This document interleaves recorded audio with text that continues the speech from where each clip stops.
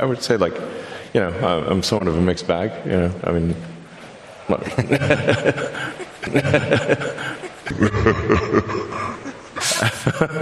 well, you're a fighter, and you don't like to lose, and you are determined that you don't. Basically, I mean, you are. Sure, I don't like to lose. I'm not sure many people do. But the truth matters to me a lot. Really, like, sort of pathologically, it matters to me.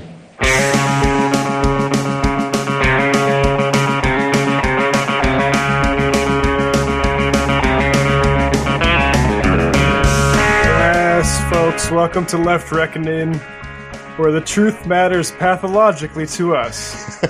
So much so that we won't randomly accuse somebody of being a pedophile to millions of people. I'm Malik. With me, as always, David Griscom. Hello, David. Hey, man. How's it going? It's going well. It's going well. We have some good news about our boy Bernie Sanders, perhaps. I mean, it's news. It feels like old days. We got Elias Cepeda joining us to talk about UFC. Let me just mute all that out. And I am very excited. And how are you doing? I'm good, man. I'm really looking forward to having Elias on. He's a good guy and a good friend, and I'm looking forward to having him on the main show for his first Left Reckoning main show debut. That's true. I always feel like when we do have people on for the first time in the patron show, it feels like a trial, but that's never really like how we plan it out in our minds. But I mean, Elias is ready for prime time. We can just say that for sure. He was born ready. And then we also got some more fun stuff coming up. We're going to be talking about why Twitter should be paying you for your services, and also an unfortunate update in the persecution and attempt to torture journalist Julian Assange by the American government and the United Kingdom's complicity in that. And then in the post-game, a hell of a lot more. We'll be taking people's questions, voicemails, and we got some fun clips for you all there, too. So make sure that you join us immediately after the show ends for that as well. Yep, patreon.com/Left Reckoning. Also, you'll want to get our discussion with Lilian Chichurkia on liberal. Yeah. I think you got it wrong, but maybe... That's confidently correcting you. but maybe I actually got it wrong. Anyway, we had a good discussion with her on our most recent Sunday show. That's like what happened when I was on Majority Report last week. I've been practicing trying to say all the Mexican states, and when I got to Tamaulipas, I lost my mind. I've been practicing so hard, and it was like prime time, ready to go, and I just completely froze. I mean, hey, it's playoff basketball time. There we go. Well, but should we talk? Sorry, I was just going to say, should we talk about our boy Bernie? There's some news there. There is. Where should we start with our Bernie update today? Should we talk about the main headline? Let's talk about the main headline, and we could talk about why that energy is worthwhile bringing back. But for folks who didn't see, this is just sort of breaking this afternoon, and these things are sort of leaked, undisclosed sources things, but. Effectively, Bernie Sanders, a confidant of his, said that if Biden does not run in the next cycle, that Bernie Sanders very likely will throw his hat in the ring for yet another attempt at trying to win the presidency. And it's interesting because I will be honest, I didn't think that was really even an option, something that he was seriously considering.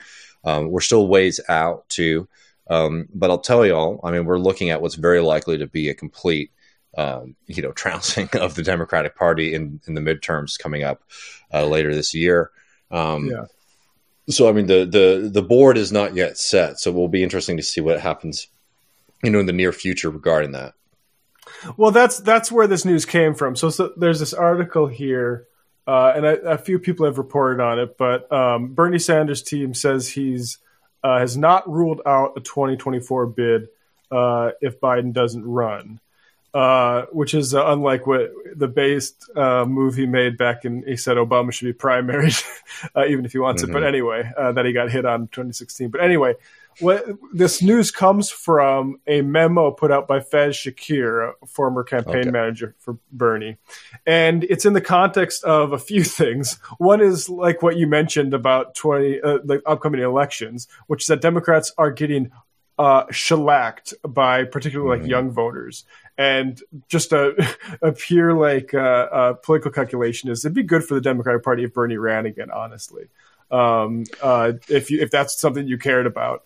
Because they don't have anybody that is speaking to these sorts of folks, and Biden's underwater with the youth, and the other interesting thing about this is it's a memo of advice for candidates who have previously supported Bernie or who Bernie has endorsed, and it's telling them that when the corporate money comes around and says and it attacks you for having supported Bernie, you should embrace it and lean into it and wear it as a badge of honor, which I really like. I don't know how this doesn't work any other way at this point if we're already running from Bernie previously. So that's the context here.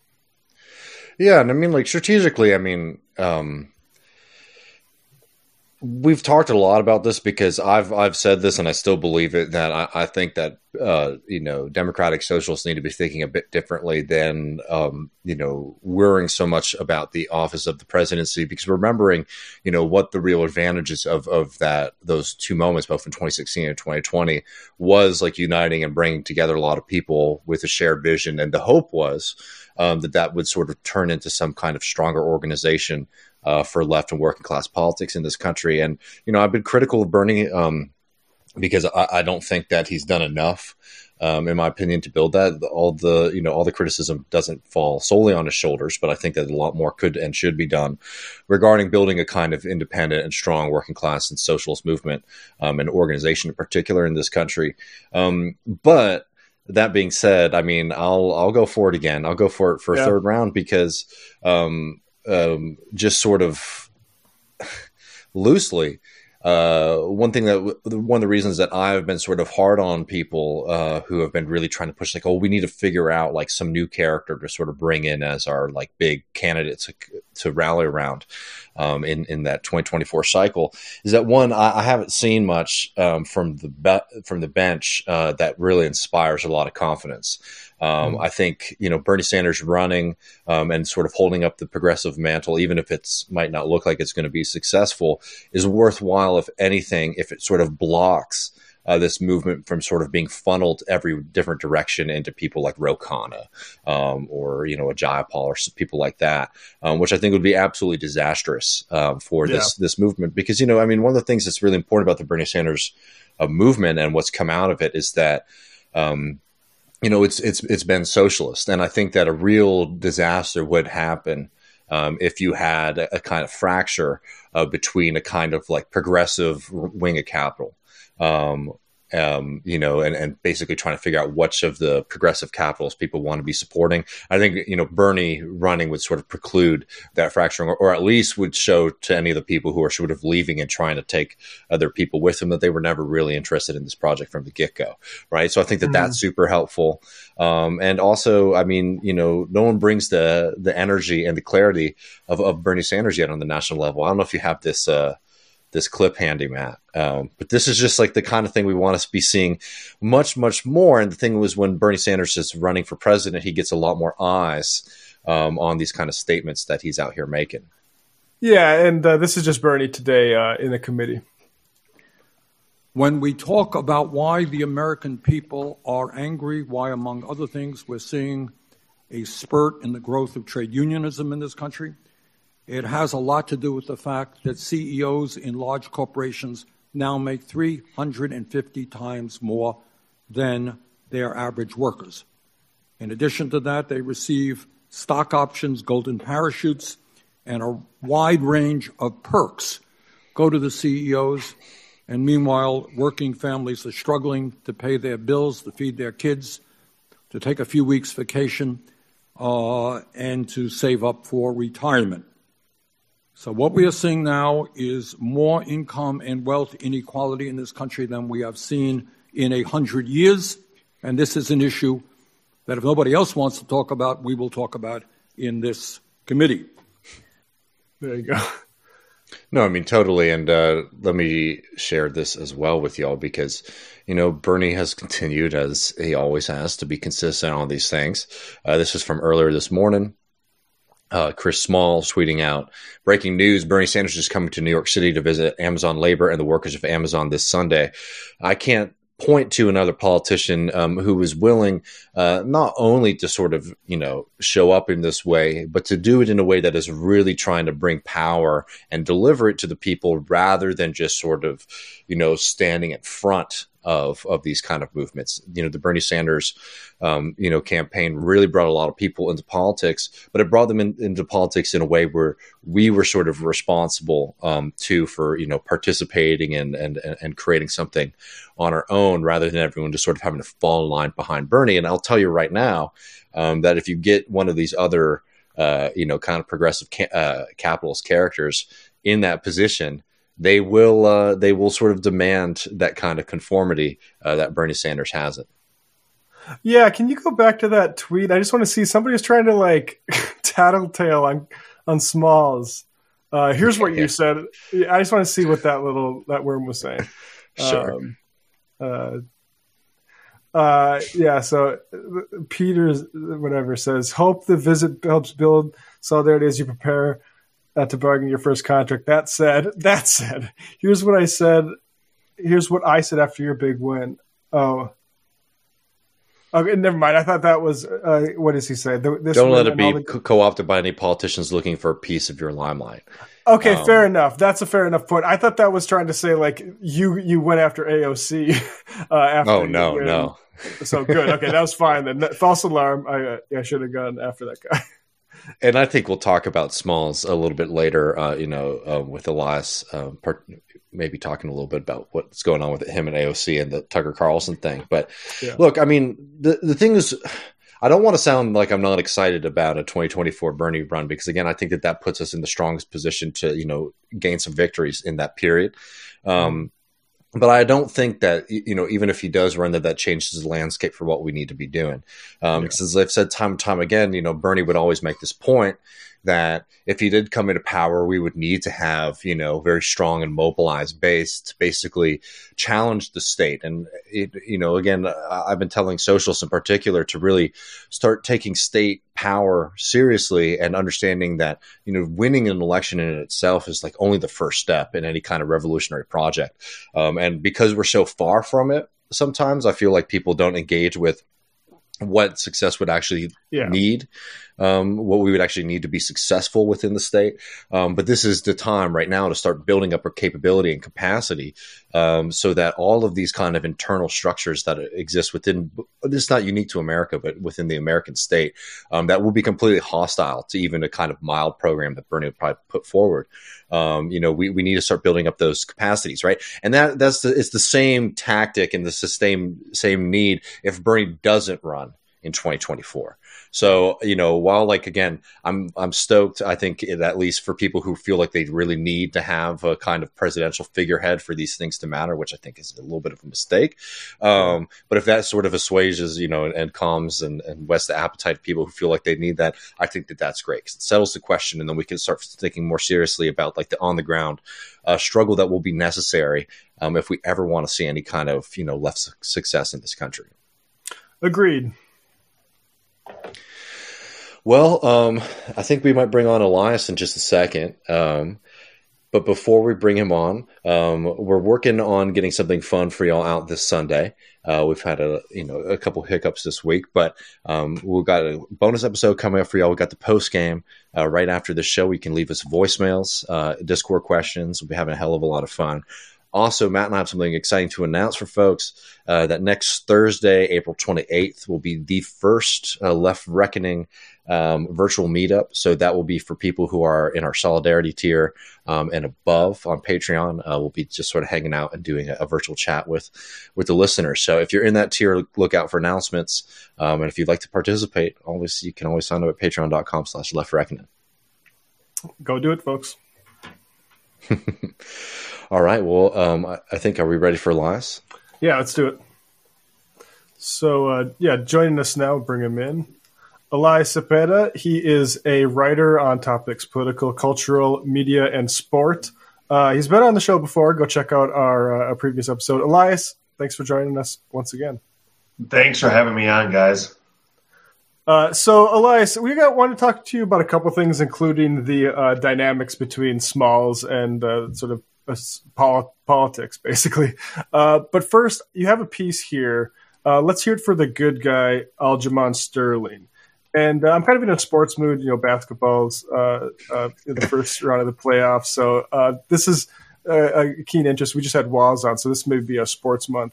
But what's interesting about all these stories is how much real sort of central dynamics to American exploitation you see in a lot of these things. So I'll just put this up here now for us. People can check it out at eliascepeda.substack.com. But I want to play before we get to this. There's this tweet here, and then you can help explain what we're seeing.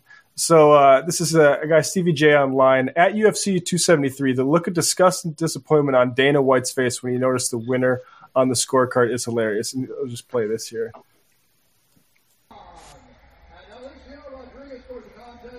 And Dana White's the guy in the background there, the bald guy.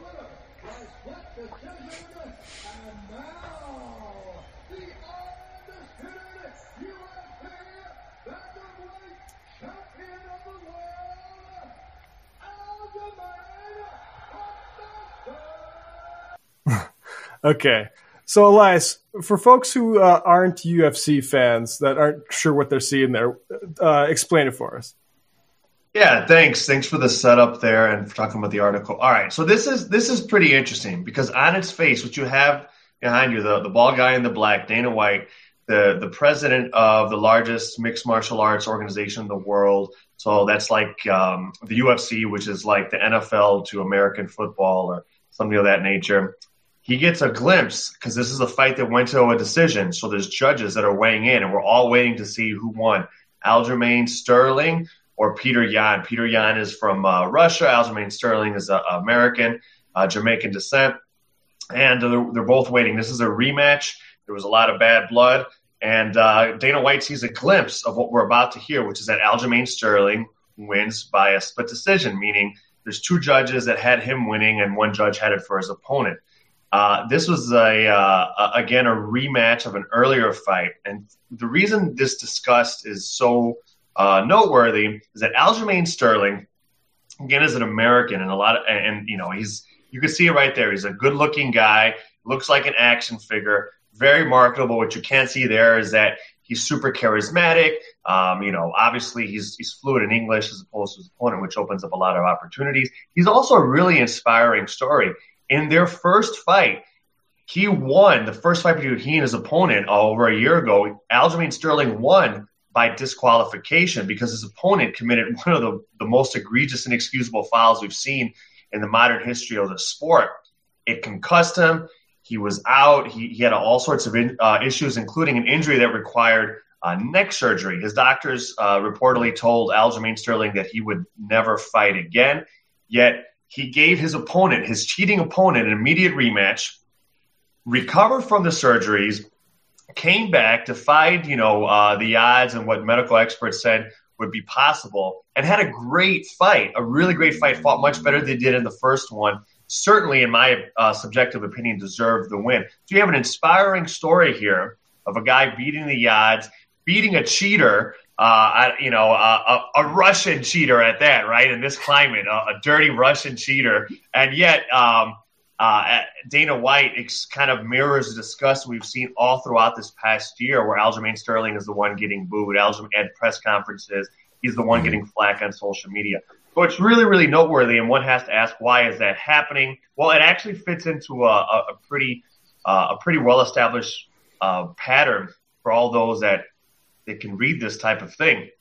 And that is, depending how you want to order this, right, where you put the intersection of class and of race, you have a black UFC athlete who is outspoken, and not just outspoken, but outspoken historically in criticism of the UFC's labor practice. And the UFC, as opposed to the other leagues that you'll watch on ESPN and on paper, and where they have a broadcast contract with, as athletes that are not employees, that are considered independent contractors despite having all sorts of requirements placed on them. They're not in unions or associations, athlete associations. They get a smaller percentage of overall revenue than do any other athletes in major organizations like the MLB or NFL or NBA.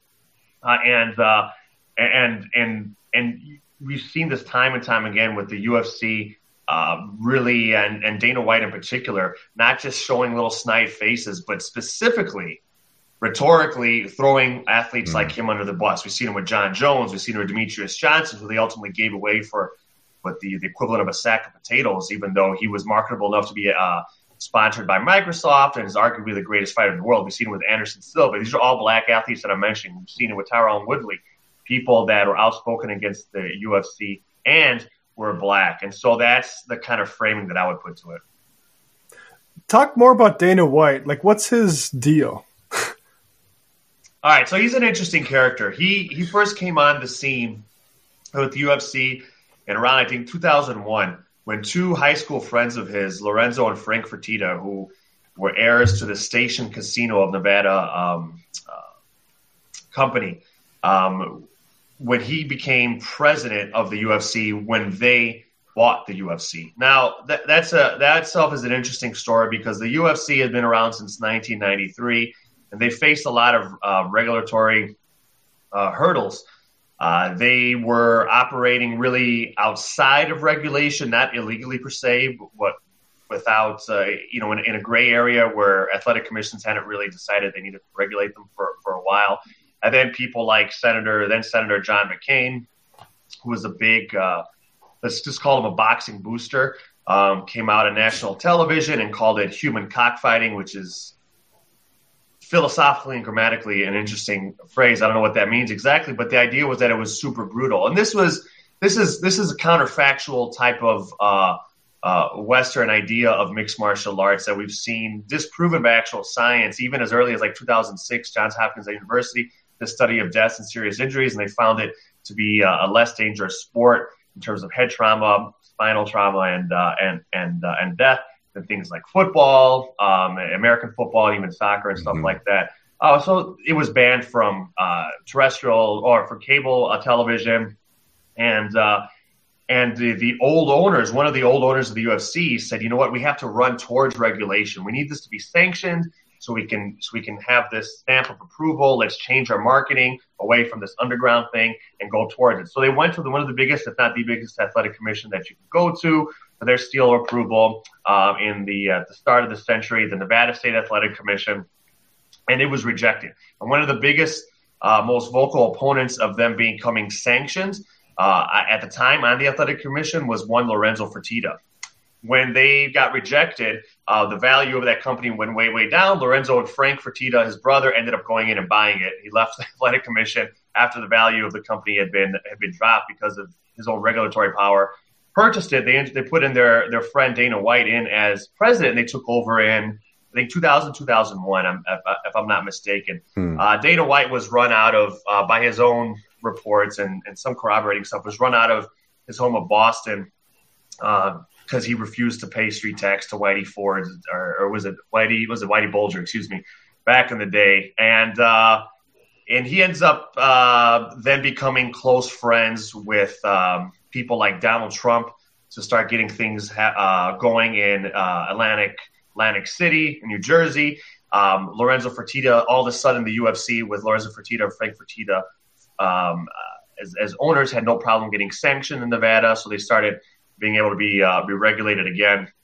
Dana White's personal friendship with Donald Trump continued. He endorsed him publicly, even gave speeches, at least at the 2016 Republican National Convention. His partners at the time, Lorenzo and Frank Fertitta, the owners who put him in, Station Casinos, which they own, is one of the most anti-union casino companies in Nevada. Many of the biggest casinos in Nevada, these aren't like nice organizations, but they do business with unions, right? And they're people down from the housekeepers up, they're unionized. But Station Casino has always fought that, which actually created a really interesting situation out in your neck of the wood, Matt, when the UFC tried to get sanctioned in New York. We had the culinary workers union oppose it big time, and they didn't really care about mixed martial arts per se, but it was a proxy battle happening against station casinos at the time because of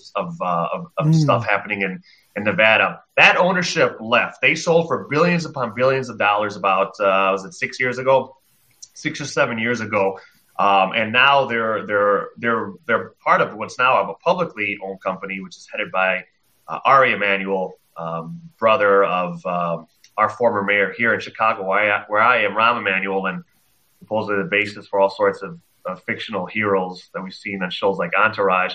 And although they certainly do business with guilds and unions because they represent a bunch of like Hollywood clients, they really like the margins, the profit margins that this company that they purchased had, because the athletes, the labor in this instance, have such a low percentage of revenue share of the revenue.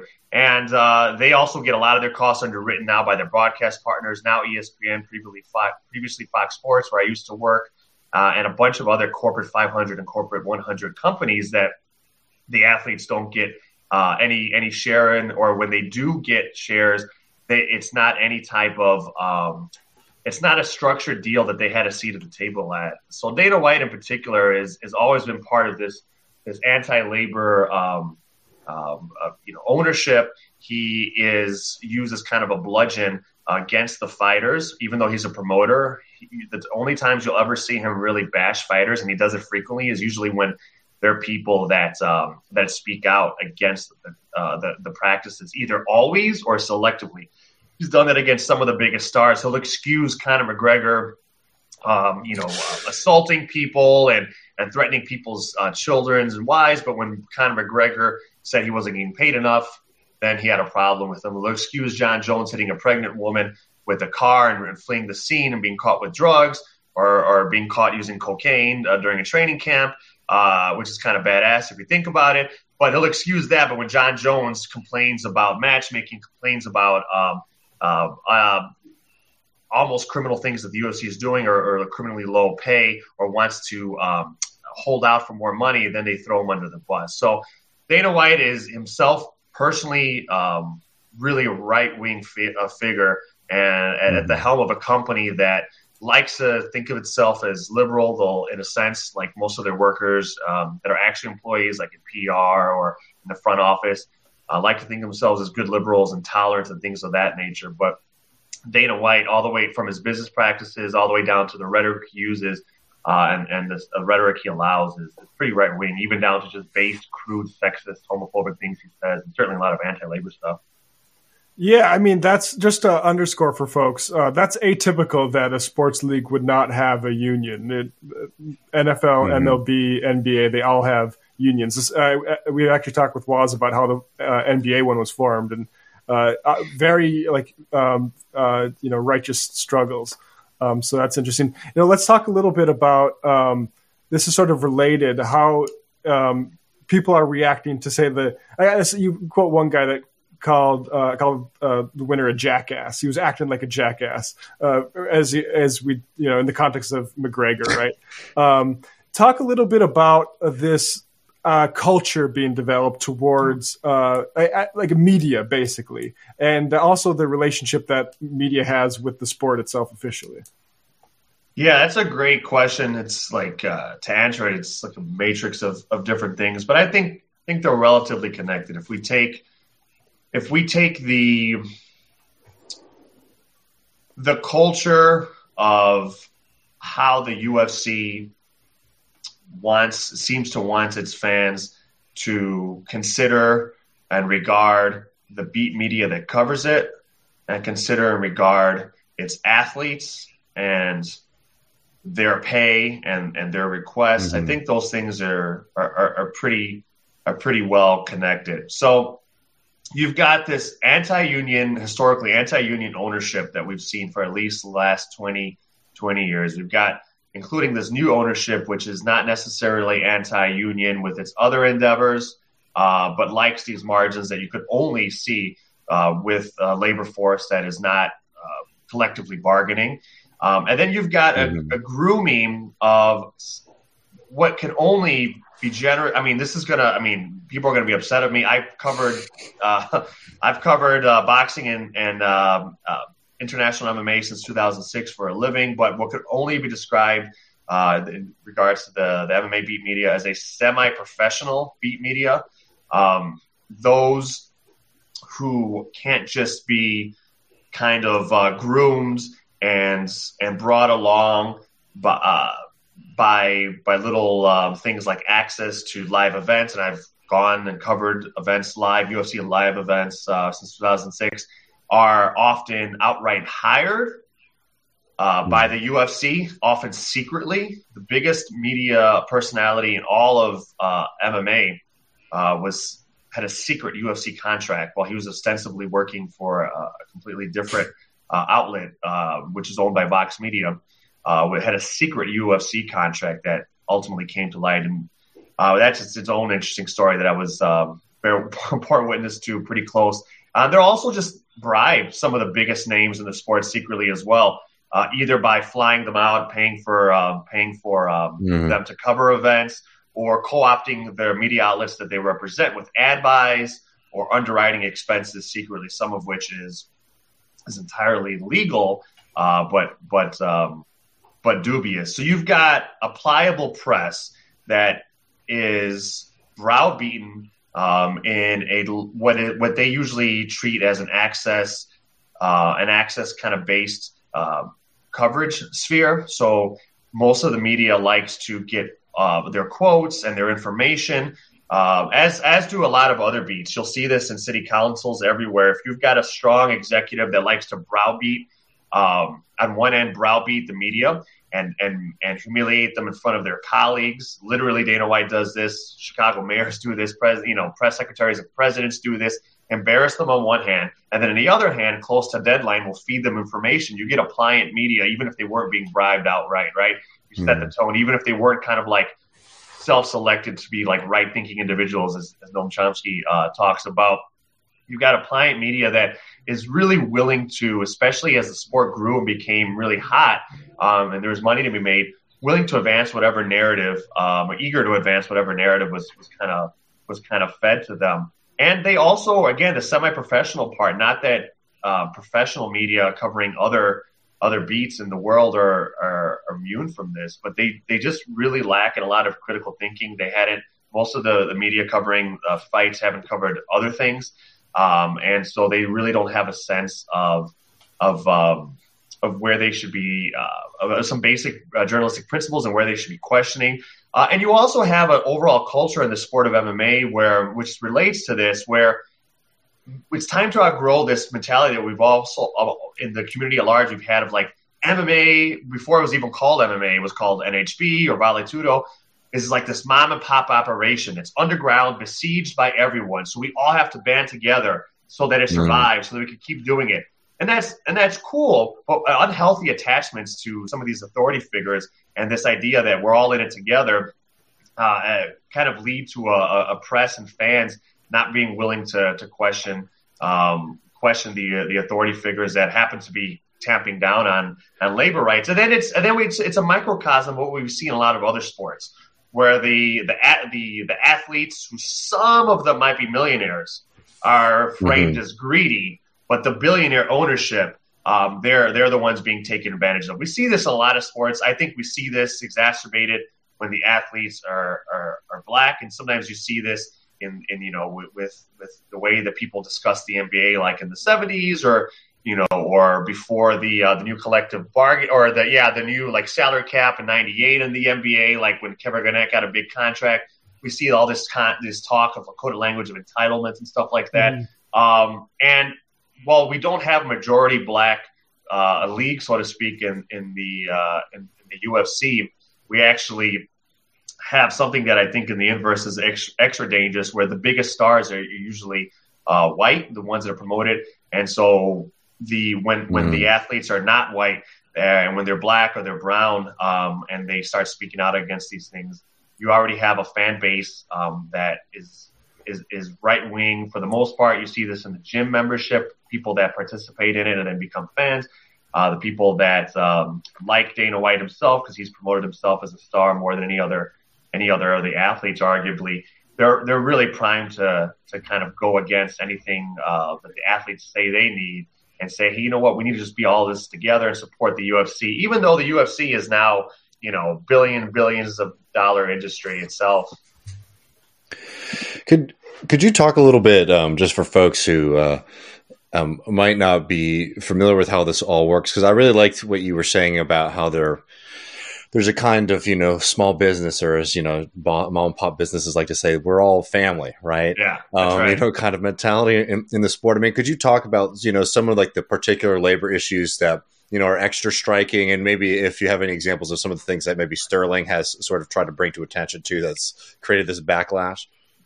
Yeah, no, that's a great question. So one of the things that jumps out in terms of the we're all family stuff is that as president, Dana White has basically used that type of language. And he has said explicitly, and different labor struggles have come up with certain athletes trying to negotiate for new contracts. He basically says explicitly he doesn't like athletes having managers.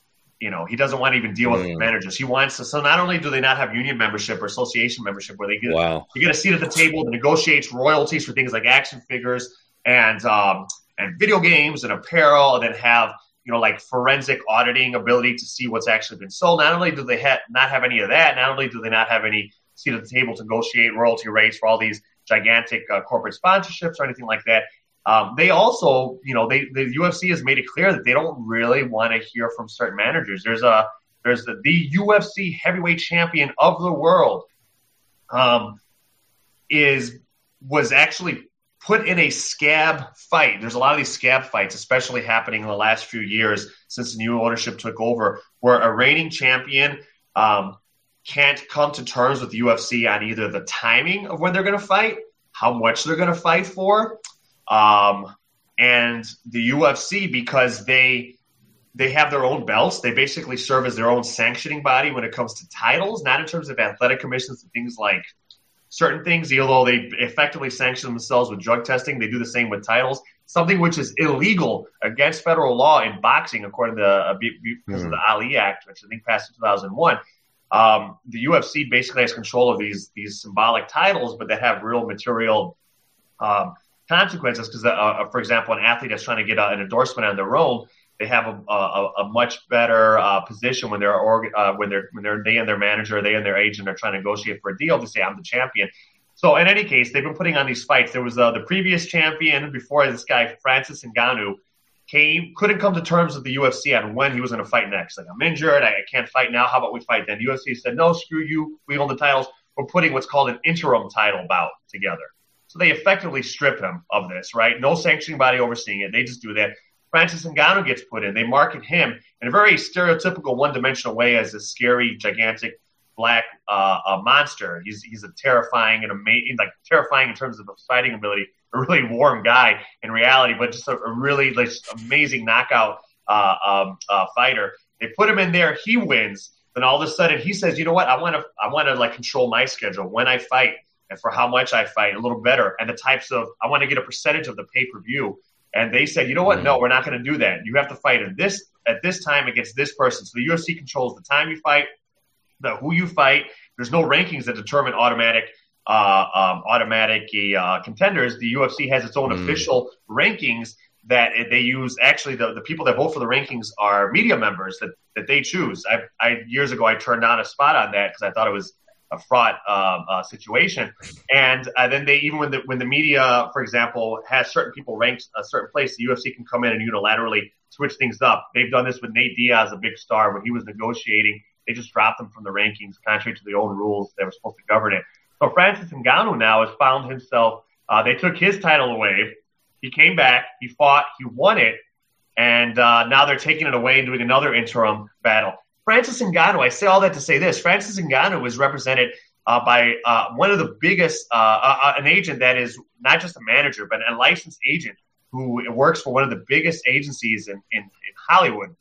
And Dana White has come on explicitly, another black man, by the way. Francis Ngannou is black, and from the African continent, and his agent is a black American. And Dana White's saying, this guy doesn't know what he's talking about. And Ngannou is not well served by this representation. They do that a whole lot. Now, some of the issues that come up are things like, when do I get to fight? The doctor says I'm injured. I can't fight until this point.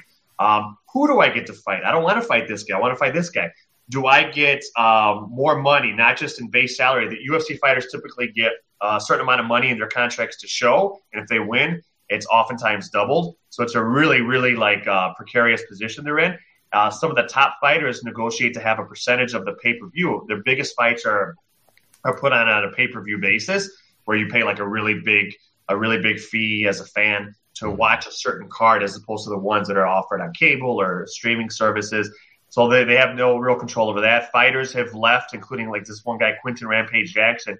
He left mad because he said, you know what, I haven't received a single dollar in royalty check. And I'm one of the biggest stars. You sell action figures with my name. I'm in video games. And all, you sell gear with my name on it. And I don't receive royalty. That checks out. Most fighters, if you ask them, have not received a royalty check. And he said, there's no forensic device for me to look into. The UFC says, oh, you haven't. I have no ability with my managers to go in, and I have no forensic auditing ability. So there's some there's people that are upset about that. Obviously, there's people that are upset about the way that they're promoted. They say, you know what, you don't promote me well. There used to be a time when UFC was growing in this mom and pop zone where they said, you know what, we don't pay that much. At the time, there was a point where other MMA organizations paid more. They said, we don't pay that much, but when you come to the ring, you can have a banner. You can hang it behind you. When they show you, it'll list all your sponsors. And you can go out there because, after all, the UFC considers these folks independent contractors. They avoid paying any employment rights or paying into any employment taxes by characterizing them independent contractors. And so fighters used to do that. They would hustle from a low end, things like Condom Depot, all the way to the top end. A fighter named Demetrius Johnson had a sponsorship from Xbox, from Microsoft. Then they cut that off. They say, you know what? No, we have an official deal with Reebok to outfit you. So even though you're independent contractors and we decide when you fight, we can cut you if you decide not to fight or accept certain fights at certain times. And the exclusivity that you have to us, you're not free to sign with other fighters and other organizations, even if you're a huge star like Conor McGregor. Conor McGregor had to give the UFC a piece of his fight when he fought Floyd Mayweather. Dana White probably made as much as Conor McGregor personally when they fought Floyd Mayweather. Yeah, so they manage effectively as management and as promoters, which in boxing can get as illegal. So there's these types of fights that have over there. Fighters want a bit more control over their working conditions, their benefits, and salary. Fighters don't have pensions. They're not even eligible, possibly, right? In the amount of years you might be eligible for pension. They're never eligible for that. So these are just some of the issues that some of the fighters are upset about. That's a remarkable amount of power for over fighters. It's like they privatized the Roman gladiator thing. That's exactly right. I we talked to labor attorneys for stories and when they look at some of these contracts, they're like, this looks like a freaking early 20th century baseball contract. This is absurd. It's actually the type of contracts that are being struck down, or the type of relationships that are being struck down in California with like the Uber class action suit, right? To characterize people as independent contractors when you require like an employee level of commensurate responsibility.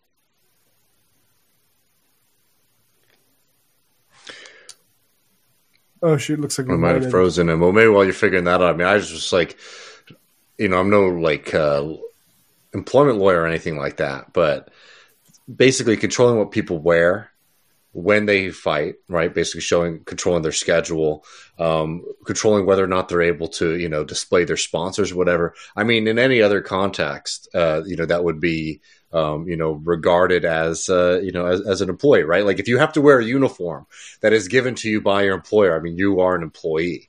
The independent contract thing is bogus from the get go. But like even on the most baseline ways that they usually try to investigate that, the UFC is already showing, they're very clearly, in defiance of the law there. Yeah, it's such a microcosm of the economy in general. Like you mentioned, like the gig economy parallels, and there's also you can fight for exposure, right? You will have a big banner where you can do the corporate sponsors that you go out and get taken care of. So I'm not sure if we'll have Elias back. We might have some internet issues. What do you want to do in the meantime, David? Is there Well, why don't we just take a 1 minute break, see if we can get him back. If not, we'll move on. All right. Does that sound good to everybody? Sorry about that. Yeah.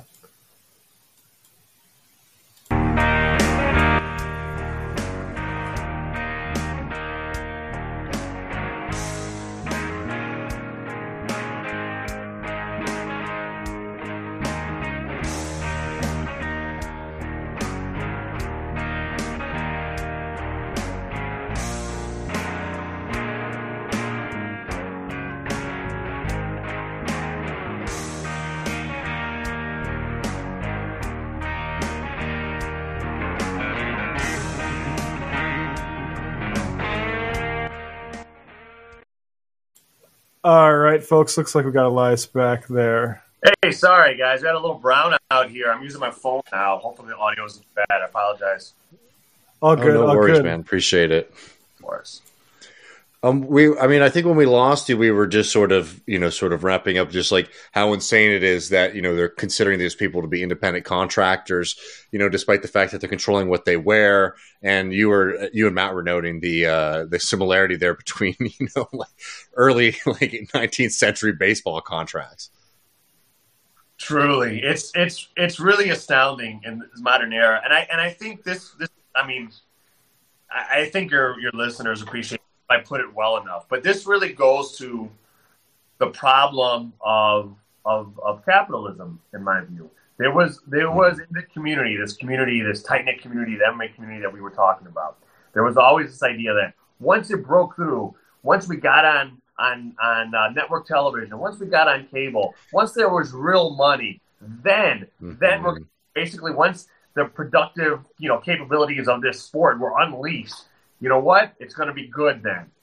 In reality, it's not really a matter of productive capabilities or popularity. Just like it's not a matter of capitalism's productive abilities. Capitalism is extremely productive. It's a matter of distribution. And if you create a lot of wealth, but you don't account for the way things are distributed, it doesn't mean there's going to be any more equity or any more fairness. It's really sad.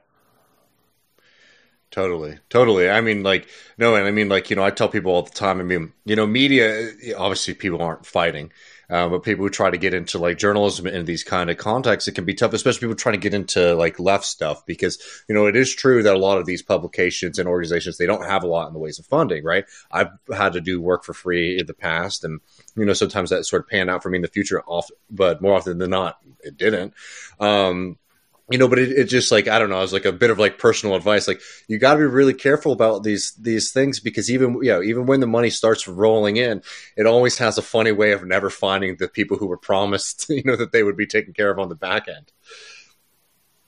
And the insane thing about that is just of all sports to not be in control of things like who your opponents are going to be, right? The non-compensation forms of authority and power at a workplace is to have to fight on a day that you don't feel like it. That's something people should be free to choose when they're willing to do that. Right? Isn't that crazy? And when fights fall through, they'll quick to get they're because of injury or illness, they're quick to get last minute replacements, even in a day or two's notice. You don't even see that in boxing. And boxing is incredibly exploitative. The people that have to fall out, they don't get compensated, or if they do, it's at the discretion or the management. Yeah.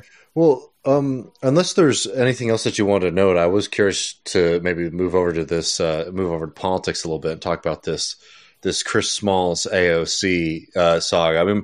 We've talked about it a bit on the program here. My top line thing on this is I think that people, especially in our audience, people who are watching these things, really need to stop putting media lens on like political and social events. And I think one of the things that's really frustrating about, I think I'll just say in case maybe somebody's watching this and they don't know what we're talking about.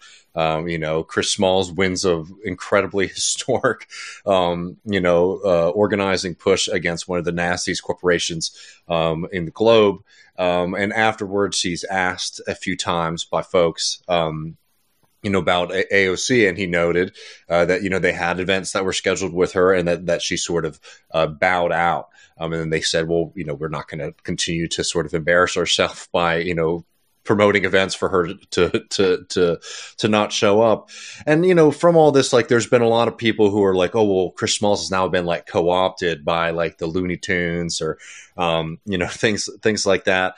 And then I just set this all up and hear your thoughts on it, Elias. And then another chapter of this too happened where he went on Tucker Carlson, reaching, and we all know who Tucker Carlson is, but reaching a massive kind of audience here. And Tucker Carlson really trying to make a presentation to people that he had Chris Smalls on his program to talk about why the left is bad, and why AOC is a traitor and all this kind of stuff. And if you actually watch the clip, in my opinion, Chris Smalls does an incredible job of not taking any of the bait, and really sticking to the script and saying, like, this is the way forward, and articulating a really, really passionate and compelling. And I can imagine a lot of people who were watching that who might, be conservative, maybe if you were to ask them, but, they're working people, might be compelled to see, how this kind of collective organizing works. But I've said enough on my opinions on. I'm really curious what you think about this whole thing, Elias. Yeah, no, I think this has been fascinating to watch. Up front, I think the types of people that have attacked Chris Smalls for his not even real criticism of Representative Cortez, but simply his insisting on the fact that this work has been done by the union and not by elected officials like her, shows that she's been co-opted entirely, in my view. You don't get defended by these types of establishment, Democrat Party figures and mainstream liberals unless you've been co-opted. If she was truly some revolutionary boogie woman, they would just let them fight it out if there was any real fighting to be had. And then, the rest of the types of stuff is, it veers from, racist and classist condescension to true, racist and classist hatred of someone like Chris Smalls, is suggesting that, he's basically going to be taken advantage of and be a useful idiot for someone like Tucker Carlson or for an outlet like Fox News. Again, it really belies how little respect they have for actual working class leaders who are winning victories that the liberal establishment has either never delivered for working class people or hasn't delivered in years. And if you're right, if you watch the clip, he is what he's been showing himself to be, a classic pro who is able to get his message across, stay on topic that he wants to stay on, and really ignore any of the type of bad faith steering that his host tried to put in there. Because, of course, Chris Smalls knows that they're bringing him on there to hope. I know. Alexandria Ocasio-Cortez and Democrats and so-called progressives hypocrisy. Of course, he knows that, but he's able to avoid it. Which, by the way, like, the fact that it's being delivered in bad faith and the fact that it's done without self-awareness or acknowledged self-awareness doesn't mean that on its face, Tucker Carlson is wrong about progressives and liberals being completely hypocritical and not actually what they claim to be. Of course, that's right. Neither is Tucker Carlson what he claims to be, right? Like now he's supposed to be a right-wing populist and things of that nature. Fine, the guy has soft hands and a hard brain, but so he's not what he claims to be either. But Chris Smalls was not going to be taken advantage of, and he did what he should be as a representative for working people and people trying to unionize who have indeed successfully unionized. You still got to fight it out, unfortunately, some more. He took their message and took it to everywhere. He put it everywhere. He took it to the widest audience possible, made a really good argument. He did some jiu-jitsu. He got Tucker Carlson, who is no friend of the working man and woman, who is, no friend of labor, to make the argument himself that, hey, you know what? I'm rooting for you guys. I hope you do organize in Amazon, and Amazon needs some counterbalance. He got a corporate hack to say that corporations need to be held accountable by working people because of his rhetorical jiu-jitsu. So yeah, I mean, it's super condescending. It's super repugnant, and I think it shows who these types of folks are. But I will say this: I think it's really, really promising, and I think it's exactly the right approach, and really cool to see people who do direct action and actual organizing, as opposed to the organizing that, like a representative of Ocasio-Cortez highlighted on her Instagram the other week when she politely asked Joe Biden to please consider forgiving student loan debt. You call that organizing? It's not organizing at all, right? Like, I'm not an organizer either, but that isn't organizing. To have someone like Chris Smalls go out there and make this argument of the widest possible audience. I mean, I think it was rhetorically convincing, and furthermore, it shows that the path forward isn't really through electoralism, and isn't really through like us being able to match lobbying efforts with corporations. It's actually just by doing the work ourselves, by organizing one another. And that's how these battles are won. And I think that's a great step forward, whomever it is, whether it's, Ocasio-Cortez, whether it's Donald Trump, Joe Biden, or Senator Sanders. Our hope can't be vested in them. That's just, maybe one part of an overall strategy. Well, just to, put my cards on the table, like, the real tension with AOC, and we've said this, I've said this many times on the program, is that, she came out of an organization, DSA, that had, just seen a massive spike in membership post Bernie Sanders. And, we had Natalie Scher on the program who wrote a really good piece, I think, in Jacobin about AOC and the left. And one thing that I think is worth noting is that, and I don't think that this is necessarily cynical, but it's just a fact, that she wasn't really a member of the organization for a long time beforehand, which nobody was really.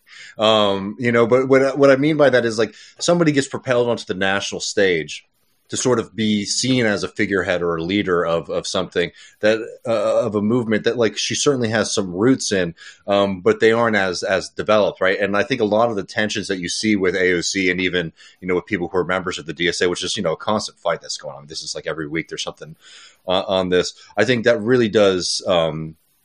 Show, like, it's not to be cliche, but there's a little bit of a consequence of your own success. Like, you put together a campaign that, unseats like a extremely powerful, entrenched, Democratic Party leader. But then you also catapult somebody who's, again, I don't think that, I don't want to sit here and say necessarily that it's cynical as much as it's like, there's a lack of discipline that comes out of the fact that, like, somebody was only sort of partially in the organization, and no one really was thinking actually about the capacity 5 years down the line, how we're going to be able to discipline and deal with members of these kind of organizations. Right. You see these things really, really publicly, and they're damaging. And, I don't think it's worthwhile to spend all of her time sort of getting worked up about, like, AOC as if, like, she's the one who's sort of standing in between us and genuine progress. But as you were saying, it is an example that, like, no, there is not going to be any kind of savior delivered to us from up high. It's going to have to come from, mass mobilization. And that, as I said at the beginning of the show, to Bernie Sanders' credit, that was always like a big theme of his campaign, though I don't think people took it as seriously materially. I think a lot of people saw it as like a rhetorical flourish, But Bernie Sanders, when he's saying, like, I need you guys to do the things that, we're talking about, I think people were like, yeah, he means that we're all in this together. He's like, no, like, literally, if I'm in power, like, I need you guys to be able to have some capacity to force, people to the negotiating table. Yeah, right. And people, I think that's like illegible to a lot of folks, as the parameters of what is considered acceptable political participation has Yes. long generation been really narrowed to electoralism, and after real radicals were purged from, like, mainstream labor, it's gotten worse and worse. So you're right. I think a lot of people took it seriously. Maybe especially too because Barack Obama kind of said similar-ish things, and clearly didn't mean it or didn't follow through on it. But yeah, no, I think that's well put.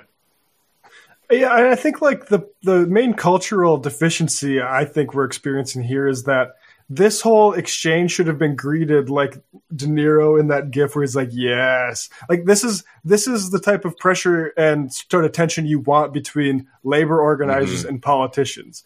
And instead everyone felt very, very fragile and as if we need to like suppress whatever's going on here. And look at where we actually are. Bernie's coming down to visit them on Sunday, right? Like, so like all the like pearl clutching and just like especially when we're being led by actual workers that are getting results like this, people need to take a step back and, you know, let them cook a little bit.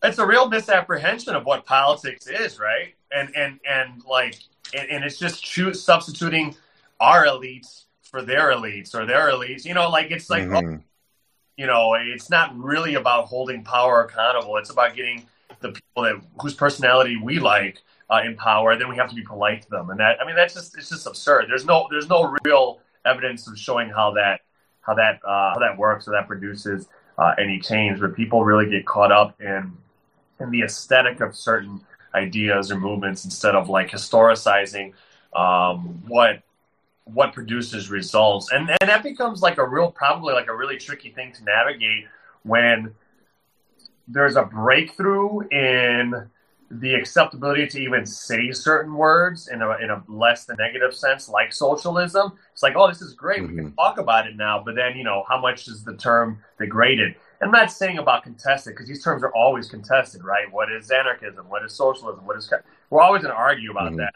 and that's fine. But like the potency can become degraded because if they're becoming legible in the mainstream, there's this extent where they're going to be just co-opted into the way things work with everything else.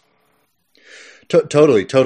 And like, you know, one of the phrasings that we like to use sort of after 2020 was something we're borrowing from Leo Panitch, who's borrowing from somebody else whose name is escaping me right now. But it's the difference between, and this is really what, you know, if you want to call it left populist or whatever, sometimes those terminologies can be a little fuzzy, but moment, right? You know, all the way from 2010 to 2020, all across the globe, you know, you saw these kind of new movements, you know, reinvigorated, and it was certainly exciting. It was worth doing. But there was it's called class focused instead of class rooted. And what that means is like you're saying things, and genuinely probably even mean them, that like, we want to do this, we want this kind of policy and that kind of policy. But until you're actually rooted inside of the class and the time of the working class, you know, you're not going to be successful at trying to overtake, again, these kind of entrenched powers. Because I hate to sit here and people think that I'm just sort of lecturing on this, but we have a lot of history of you know, successful electoral movements, not just in the United States, but around the globe, of like social democratic movements that did a lot of good things, but you see what happens. They get rolled back. And that's what happens when you're sort of class focused, because like you might be able to beat a kind of weakened or disorganized capitalist class at a particular moment in history. But unfortunately, what we've learned from, you know, 200 plus years of struggle now, is that they always are able to sort of recalibrate, co-opt and sort of pull back on these things. So, you know, I think that understanding this on a strategic and material level is really important, instead of like a moral level where I think a lot of people operate. And I don't necessarily mind it, because hell, I get pissed off too, as much as the next guy. But like, you know, when people talk about, for example, social democracy, you know, they talk about it almost as if it's like a spiritual force that sort of is going to, you know, taint you and destroy you. Instead of what we actually have learned from history is that a lot of these things are extremely well-intentioned and they've helped people. But there's a cap as to how much they can do. And more importantly, there's a lack of permanency in a lot of these changes. I mean, hell, in this country, you were seeing Bernie Sanders basically trying to reinvigorate, you know, a New Deal project that was sort of abruptly ended in this country. And again, you know, a hell of a lot better than Obama-style neoliberalism, but a limited horizon. And like, you know, we can't fall into the trap of playing that game over and over and over again. And also for people who might already be convinced of that, though, you need to start thinking about these things, in my opinion, much more materially and strategically, rather than, I don't know, I've read The Right Thing, and I know that social democracy is a slur instead of like, a positive thing, which you see a lot from people on Twitter. And I just don't find that necessarily to be particularly helpful, right? And, because you could see, I mean, like, it was amazing to see all the different kinds of things that people were taking out of the Chris Smalls moment, right? Because while he did come at AOC, being a good organizer, he came at AOC and politicians in general, being an organizer and all this other stuff. He also recognized that, there can be good here. So what did he say? Like, this is a marathon, not a sprint. People can always redeem themselves, right? So he's leaving the door open if the people who are in power want to show up and do things as you're seeing right now going on with Bernie Sanders, which I think is extremely, it's something to be hopeful about. Understand that too. I guess I hate to be like both siding these things, but like, understand that too, because it's also important, to not just be like, well, I have the right critique and now I just get to sit down. Because, we've had the right critique for a long time. A lot of people have had their critique for a long time. And the point really is to start to change things.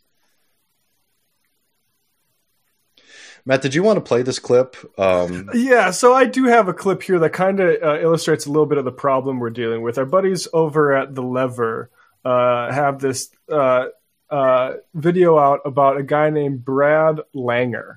And, it explains it pretty well in the video here, so I'll just play it for us here. And this sort of illustrates the tension we have with sort of the squad right now. Through smart investments, I'll help rebuild a more equal economy. Brad Lander billed himself as an up-and-coming progressive Democrat, campaigning for New York City's powerful controller's office on a promise to challenge Wall Street and the fossil fuel industry. But within months of taking office, he's pushing to give himself the authority to funnel more than $27 billion of workers' retirement savings to Wall Street, specifically to shadowy private equity firms and hedge funds, which often pump the money into fossil fuel investments. Controller's office is a team of about 700 people. We're already spending that money, and we need to spend it wisely as well. But the goal is to get a big return on that money by finding good places to save. While only 16% of the city's largest pension fund is currently invested in private equity and real estate, other high-risk investments have likely caused the fund to nearly reach its maximum under the basket clause, which is probably why Lander is pushing to increase that limit from 25 to 35%. I would like to discuss one legislative priority that impacts our ability, the ability of our public pension funds to deliver for our public sector retirees. We need the legislature to modernize Section 177 of the Retirement and Social Security Law, known as the Basket Clause. That law, established in 1960 in a dramatically different investment context, hampers our ability to prudently diversify our portfolio. During his controller campaign, Lander received more than $115,000 in contributions from the finance, insurance, and real estate sector. Much of that haul was subject to generous campaign matching funds from the city of New York, increasing the impact of the donations. If Lander's proposed change goes through, it could fleece thousands of pensioners with huge fees and weak returns, while making Wall Street fat cats even richer. So, I mean, it's just interesting in the context. It shows where we are, this post AOC moment. AOC, they're in a campaign ad with this guy. And the way they learn to speak the language of sort of some sort of equity and progressiveness, and then they get in and immediately do the Wall Street spitting, literally. It's when certain types of things become acceptable. It's just like any other claim. If certain terms or certain critical versions of philosophy start to catch on with the kids, then we have to we have to worry, because just talking about it no longer is a real good guarantee that people are going to follow through. I mean, running for office is a pretty good indicator that someone might not be pure. Yeah, and I feel like Latin America has like Pink Tide and like the sort of challenge to Pink Tide leaders is sort of maybe a little bit more advanced than us and sort of recognizing this a little bit, but yeah. Well, I mean, No. I mean, I think that this whole chapter shows something that's very worrying. In general, people will sometimes get mad at us when we talk about what's going on with like the squad and its relationship to like the socialist movement or even Chris Smalls. It's like, why aren't you talking about Mondaire Jones or like this other kind of liberal politician or progressive politician? It's like, well, because I don't care about them. Because I'm a socialist who is like looking to try to bolster and support our movement and hold people who are associated with it accountable. I have no expectations, or honestly, like desire for these people to be, really showing up because I know where they're going to take these things. I have a little bit, again, I'm not somebody who's sitting here waiting, for AOC to sort of, shift into, a much more radical candidate. But there's at least like, okay, well, there's some expectation that I can have of this person here, right? So that's why we talk about these people because, we might not like agree totally. We have a hell of a lot of criticisms, but these are the people who we need to have showing up and doing things if we're going to continue to let these things, allow these things to grow, these movements to grow. That's the next step, right? That makes sense. It's like if you agree to elect people based on the rhetoric and the language that they use that seems amenable to you and your philosophies, good. That's the start. The next part is to then be vigilant and critical of them to make sure that they stick to that. So they can not mean those words. That's fine by me. But so long as we try to keep them accountable. But that's the part that I think folks are so uncomfortable with because we're really we just get I don't know. I guess they didn't read the Federalist Papers. But like once we find the right angels and put them in office, that's it. That's all right. To work that way. Yeah. No, it's too bad because that'd be a hell of a lot easier. Well, Elias, I really appreciate you coming in and joining us and talking about UFC and all of this. I mean, that's fascinating. It's always great. It's always great hanging out with you, man. Oh, the pleasure is mine. Thank you so much for the conversation, gentlemen. For sure. And folks, if you go down the show notes, we have all the ways to find Elias online and Elias's work, and we'll hope to do this again sometime soon, brother. Yep. Looking forward to it. Thank you. Yep. See you, man. See ya. Take care. Yeah, all man. Right. That's fascinating. That deal about I just want to say real quick, the thing about I'm going to be on this Nevada Sports Commission and deny your request, but then go buy you. Like, that's like, I don't know if people watch Gilded Age on HBO. I've dabbled a little bit, but it's like that old fashioned style corruption. Like, that's insane. No, no, it's, I mean, like everything that you're seeing in the UFC is, a pretty good encapsulation of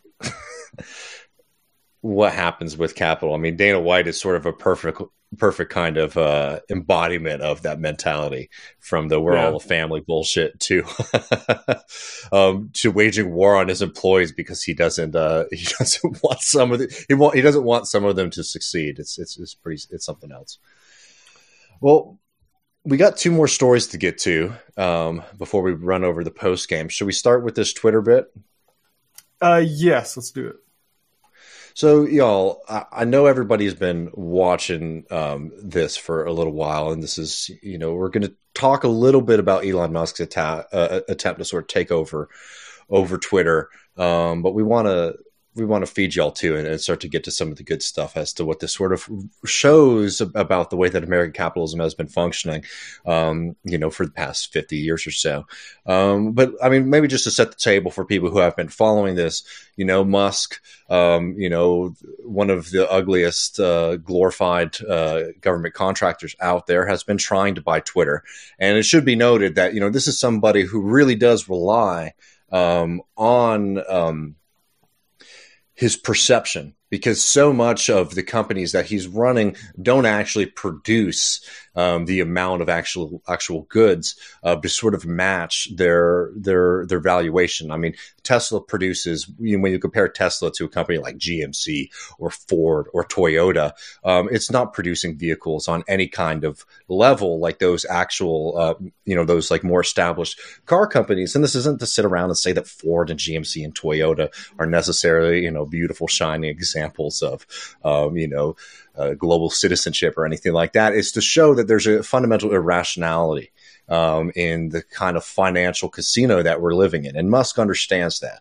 He understands that it's very important for him to have a kind of brand, for people to see him as the future. So when people are investing money and, pumping up the price of the stocks of his companies, they're doing it because they have some kind of feeling that like this is the next big thing, right? So he understands that his image is everything, and give him credit. Like he does this fairly well, despite the fact that he is constantly being exposed for being a complete fraud. And Twitter is no small part of his of his strategy here.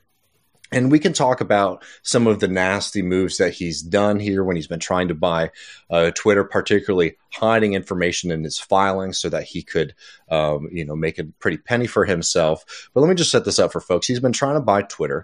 He bought something a little bit above 9% of the shares of the company, making him the largest single shareholder. And they initially were going to put him on the board. Almost immediately, he started acting a fool online about his new position. And you could tell that the people inside the company, particularly the board, were very worried about what that future was going to look like. So they got some of their more institutional investors, I think Vanguard, but I could be incorrect about that, to buy more stock, to sort of increase their position. And have also announced, one, that Musk is not going to be on the board. And two, as Musk started to get more and more hostile, that he's basically trying to do what's called a hostile takeover of the company, basically trying to buy as many shares as possible so that he can be a kind of majority stakeholder there.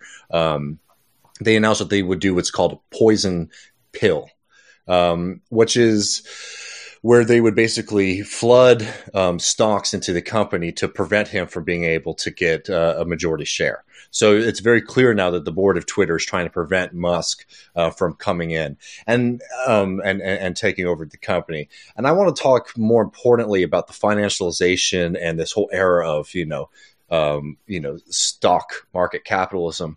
Before we get that, because, Twitter is a very important and is used by so many people, source of information, a place where Matt and I think as much as we like to get off, spend a decent amount of time on. Do you have any thoughts on Musk trying to take over this company? No, honestly, because my problem is like, okay, I assume that if Musk took it over, it would lead to problems that would be documentable, and I'd want to keep an eye on changes like that. At the same time, Jack Dorsey used to run this thing. I don't know who's running it now particularly, but I don't trust them either. The thing that's interesting to me, though, is I just wanted to circle back to what you said about Musk's model and what he does to inflate his stocks. It seems like there's so much of the, particularly the tech economy, that is that. Right? Like, isn't Uber the same way? Like, I know it's a massive global company and probably gets really great revenues, but not to the extent that they're like sort of valued at. And like that, I don't know, like that sort of is that sort of speculative, where we have to live with these speculative wishes of venture capital, and they become a huge part of our society just because of the desires of investors. Excuse me. Totally. And like, this is one of the major shifts that you see in American capital that ends up becoming very important and has major consequences, particularly for workers, but also for the quality of the products that we get, and their sustainability. Why don't we go here? Because I think this is an important point to make. So Musk has now, one thing is worth noting, Twitter right now gets 86% of their profit comes from advertising, and another 14% from effectively selling your data, right? And, it's a free product. And, as you know, the old adage, if it's free, you're the product. And we'll get to maybe some ways that we could undermine that in the future. But Musk has basically been going on a storm attacking the integrity of the company. Again, a company that I don't find has tremendous amounts of integrity, but he's not doing it to create a kind of free speech platform. Musk is somebody who has shown in every aspect of his life that this is somebody who is fervently against any kind of speech that is revealing the reality of the way that he runs his companies. He said he moved to Texas because he wanted to be in a state that had less regulations and was more business friendly. But he moved there because California was getting on to his abuse of employees. One, his egregious workers' rights policies, to his horrible environmental record. And a lot of people don't realize this with Tesla. Those plants are major pollutants. And three, this extremely, extremely egregious example of, I don't know what other way to call it, but old 19th century style like racism. This lawsuit, we did a whole episode on it against about the way that they were treating black employees at their facilities in California, including sequestering black employees into a certain part of the facility, which they called the plantation, and a few other names that I just don't have the heart to repeat again. He moved because he was trying to get away from any kind of more exposure of the way that he is actually operating his companies. As we talked about too in Brownsville, he's basically with his politicians that he's effectively bought out has been harassing a young activist there with the full power of the state. As Matt alluded to at the beginning of the show, this is somebody who called someone who was rescuing children who were trapped in a cave a pedophile because he didn't want to use Musk's toy boat to do it. Right? Like Musk is not somebody who's particularly interested in free speech. He is somebody who wants to use all of the tools at his disposal to try to silence people. And particularly, what he does now is he tries to flood like the end zone effectively with kind of nonsense stories. Knows that if he tweets something outrageous, it will be the first thing that will be written about when it comes to Tesla, and always seems to be doing this when, a rocket launch goes bad, or it turns out that a product that they were going to be launching is going to be delayed or is malfunctioned, etc. Right? Like he knows how to play this game, and I think he would be very, very happy to be in a position of power and at a company like Twitter that is, again, very, very crucial for his brand and for his bottom line, so that he can. It's a threat to his brand and bottom line, frankly. Yeah.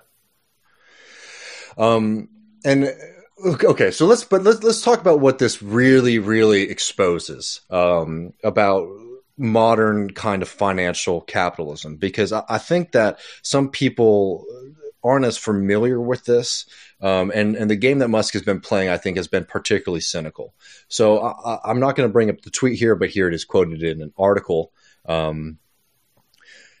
He's been making a big stink now because he's waging war on the board of Twitter, again, who are no angels. But he's been making this point lately that, Lord, where did it go? Oh, the Twitter board collectively owns almost no shares, ! Objectively, their economic interests are simply not aligned with the shareholders. And a lot of people see this, and of course he has a sycophants who praise anything that he says. But this is a very revealing thing, not just about Musk, but the way that modern American capitalism sort of functions, right? Because a lot of people see something like that, it's like, well, Musk is just looking out for the normal guy. I'm going to tell you right now, there are not very many normal people who are invested in Twitter from the get-go, right? But there's this kind of mentality, right, that the big mean board is trying to wage war on the poor defenseless shareholders. This has been a crucial kind of framing for financial capitalism to sort of wage war on all other forms of capitalists. And remember, I think it's important for socialists to understand too that, capitalists have a general shared interest, but they compete with each other, and there are different sections of the capitalist class, and it's worth understanding who has the upper hand. Traditionally, the fight between, the kind of financial capital was between financial capital and industrial capital. And I'll tell you right now which one won. It's been financial capital, and that has had incredible consequences for working people in particular, right? Because if you don't have as much of the people who are leading and controlling these companies invested in actual material production, right? The actual producing of goods and services that are consumed. You have people who want to use financialization and financial tricks to basically boost up their bottom line with no regard for the workers in the company, no regard for the products that they're selling. And this was a victory that came out of capitalist crisis. And I'll just put this up real quick so people can get what I mean. This is from a really great book that you should read if you haven't. It's, a few years old, but it still paints, Jesus Christ, a really great Excuse me, Matt. There you go.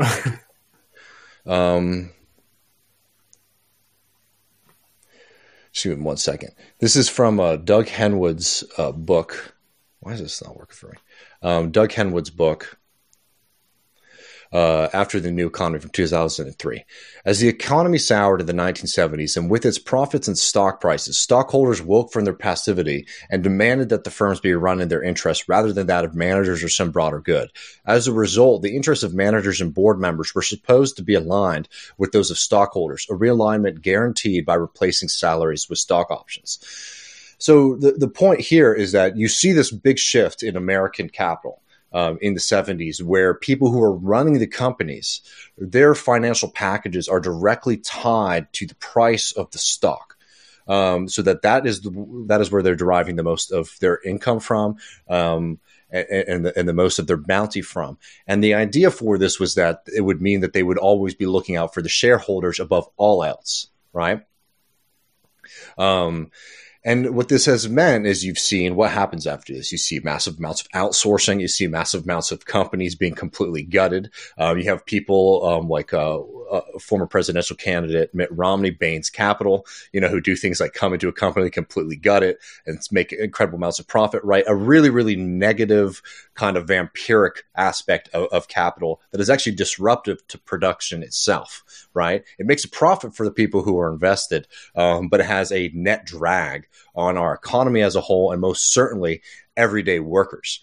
And this has been a shift that I think a lot of people don't understand, but it has been absolutely crucial in creating the kind of paradigm and world that we're living in today. So going back to the Twitter, fiasco, it's not necessarily saying that the board itself is some kind of group of, angels who are trying to look out for the common Twitter user. They're abusing you, and we'll talk in just a second about some ways that we could do something different regarding that. But it's that this kind of common sense wisdom that Musk is trying to lean on here, that, regarding the price of the stock above all else, above even the service itself, is somehow a good, is completely erroneous and shows and exposes a really, really dangerous, but also, now dominant way of viewing the most popular form of production in this country, which is the corporation. Yeah. I mean, I think that is a really interesting structural reason for me to pay attention to a story that, I'll be honest, I wasn't that closely. I mean, I've just reached my capacity on Musk, right? Like, it's like, oh no, I mean, me totally. That's why I didn't want to focus on the drama. Yeah. But I saw that and it irked me because you could see, because he instructs so many people, because he has such a big influence on a lot of kind of impressionable folks, that it drives me crazy. Because again, the people who are the most excited about Musk, saying these kind of things are people who have no real skin in the game in the sense of themselves being, personal stockholders. But there's this kind of like little guy thing that Musk tries to play, one of the wealthiest people in the world tries to play, that he's just looking out for the mom and pop, mom and pa who are invested in Twitter stock, right? Which is complete bullshit. And it also is not necessarily a good thing for companies to be overly invested and looking for their shareholders above all else. But let's talk about, a way out of this. And it's not the only solution. It certainly is a building block, I think, in what we would like to do with a lot of these companies. But, people know this argument that, social media companies, you're the product. You create the value for them. You are the ones that are making all of this money for these companies. Why are you not, one, having more say in the way that they're run, and two, enjoying in some of the fruits of the content that you're producing for them? And a lot of really great work has been written on some different ways to kind of remodel and refashion these companies under kind of social democratic or even socialist model. And I think this video right here from former Greek finance minister and radical Yanis Varoufakis shows a pretty interesting way of thinking about some things that we could do in the meantime, in the short term, that I think you could actually create a lot of political support for, and could certainly do under the current paradigms here. But this is Varoufakis talking about some different models for the way that we could interact with these companies. take, for instance, the big tech companies, Google, Facebook, and so on. They make huge quantities of money from effectively your work. Every time you search something on the Google engine, every time you post something on Twitter, on Facebook, you're contributing to the capital stock of that company. This is unique in the history of capitalism. Consumers are creating the capital stock, not only buying services. Actually, we don't buy services, they're free services. But we help build up the capital stock. Now, why shouldn't a percentage of the shares of that capital belong to the public? So the idea is to say to them, you want to operate in Europe? 10% of your shares will have to go into a trust fund. So every child has a trust fund, not only the rich kids. And effectively, this is not taxation. You have a certain amount of capital, a certain amount of shares, not you and me personally, but as a society. The dividends, the profits, flow into that fund, and then they are distributed to every person, because we all use those services. We are all subject to the internet and so on and so forth. So that's a fundamental difference. I think this is the way of the future. Totally. And I mean, I think these kind of creative models were some of the better aspects of the way that many of us were thinking at the height of, that kind of left populist movement, both with Sanders and Corbyn in the UK, of how we can start to take back, so much of the power and the wealth that is, controlled by these companies, and start to find ways to direct it into social good, which will only, in my opinion, if these things are, were actually tried, increase for further and further support for more of these companies to be taken either completely public or under social control.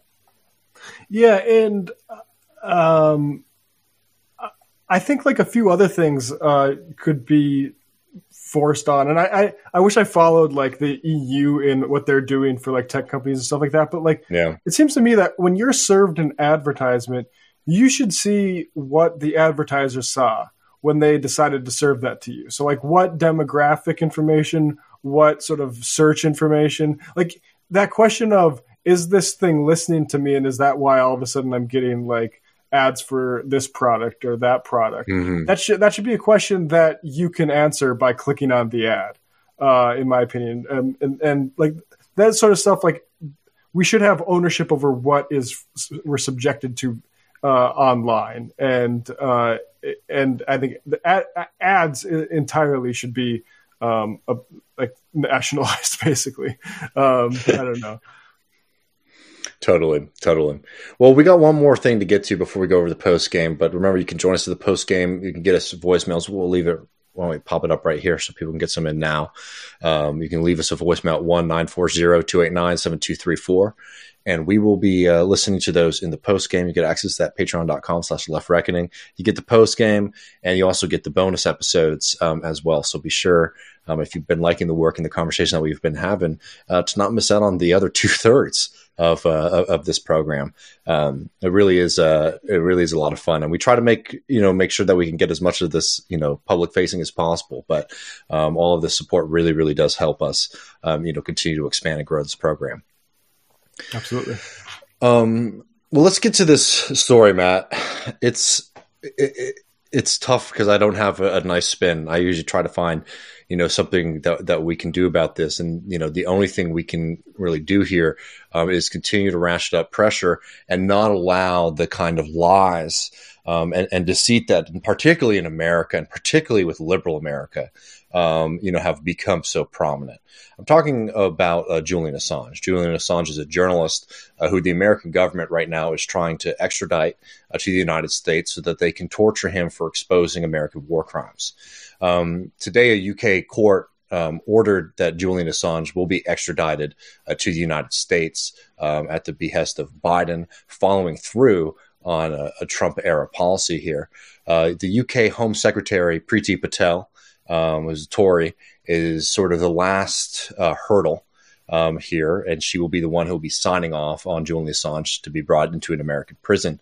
And, I know that there's some potential legal challenges that can be made, and I hope that they are made and explored fully, but is looking more and more likely that Julian Assange will be brought into the United States again to be, held in prison for exposing some of the most brutal American war crimes.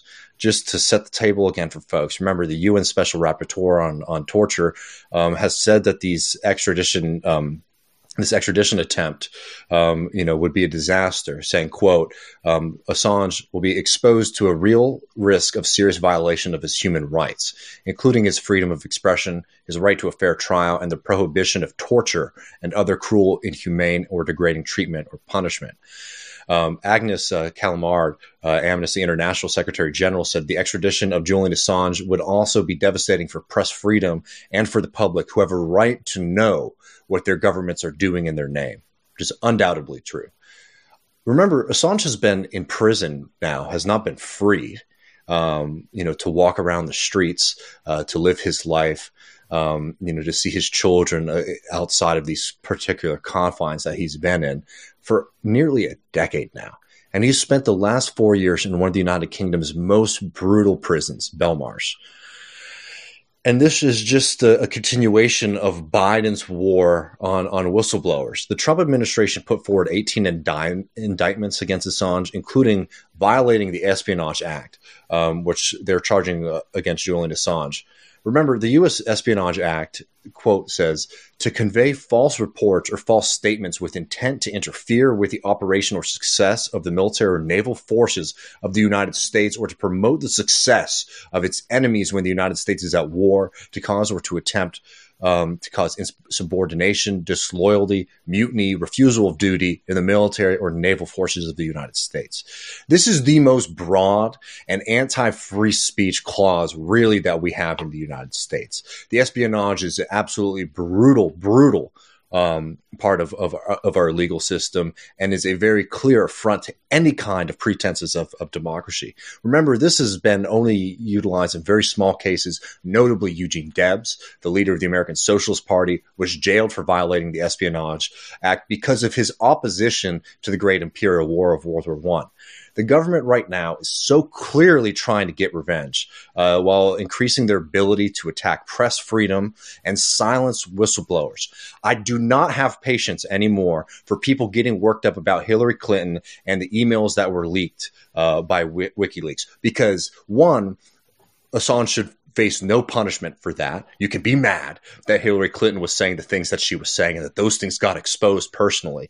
But if you are going to sit here and say that journalists do not have the ability or the responsibility to bring light information to the public about major, important, powerful figures like the president, somebody who's trying to become the president of the United States, you've got some serious issues. But all of that aside, right? Again, I have no patience for that argument, but all of that aside, that is not what he is being charged for. He is being charged for exposing American war crimes, where U.S. soldiers fired and killed a host of journalists, where the U.S. military was engaged in massive torture operations, right? The United States government is attacking Assange just like they've been attacking Chelsea Manning and have not allowed her to have any peace after the horrors that she has experienced.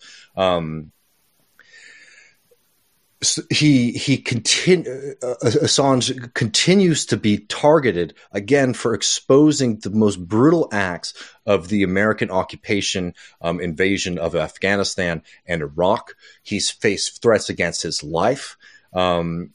He's been personally abused by American agents. The Trump administration, right, was speaking with the CIA about ways to assassinate Julian Assange. Julian Assange's children have had their diapers stolen by Spanish private investigators who were trying to get their DNA. Can you imagine the horror, knowing the history of this country and the brutality with which it treats its enemies? And particularly the CIA, the fear that any human being would have, not only for themselves, but for their loved ones and their children.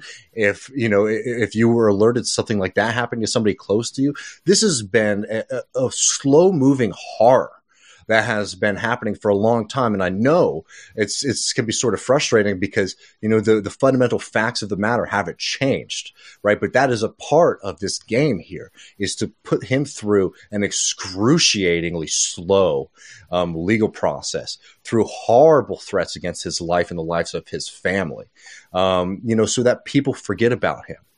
Why do you think there's now been a decades-long attempt to convince Americans, and particularly liberal Americans, that Assange, who exposed the war crimes of both Bush, right, supposedly the enemy of liberal America, and then Obama, is a criminal? It has been a massive operation to try to manufacture consent, manufacture silence on what is the most clear example of out-of-control government trying to threaten and attack journalists. This is bad enough on what it's doing to this human being and to their family and the people close to Julian. But this has a major effect. I think that should move you enough. But, this affects all of us on a very deep level. This affects what news organizations are willing to publish. Major news organizations right now are being advised by their legal teams to start to change their protocols to prevent them from being targeted by the government. This is things that will have knockdown effects, like silencing important revelations. Remember the incredible exposition of what was going on with the U.S. government in trying to in the way that they were trying to imprison and embarrass Lula da Silva, right? This is the kind of stuff that they're trying to silence. And Lord in heaven, for those in independent media, people who don't have the luxury of well-financed legal teams to protect them, the threat of being targeted as an individual by the United States has a massively chilling effect.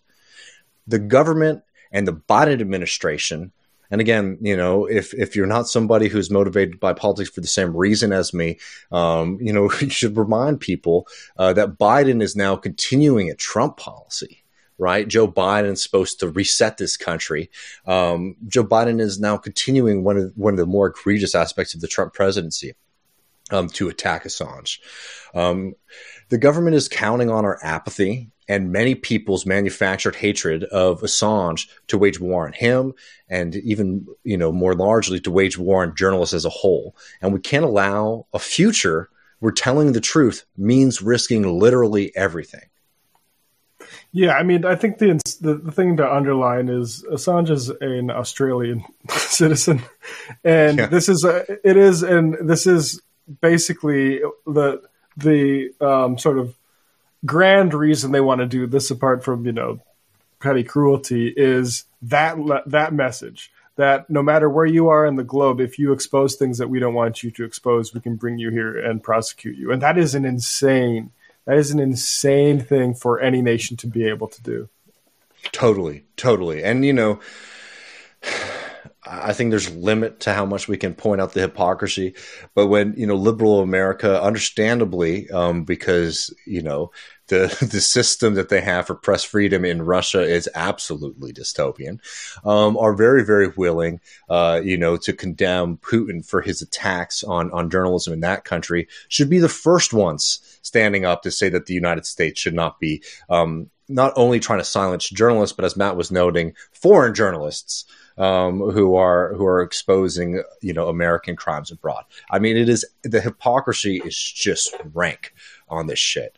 And they are counting on silence, and they're also counting on people who feel the same way that we do, sort of exhaustion with this. Because, the point of it being a 10-year-long process now is to make it so, the uproar isn't as strong because, the memory is distant for people of what it was like when those revelations were made, right?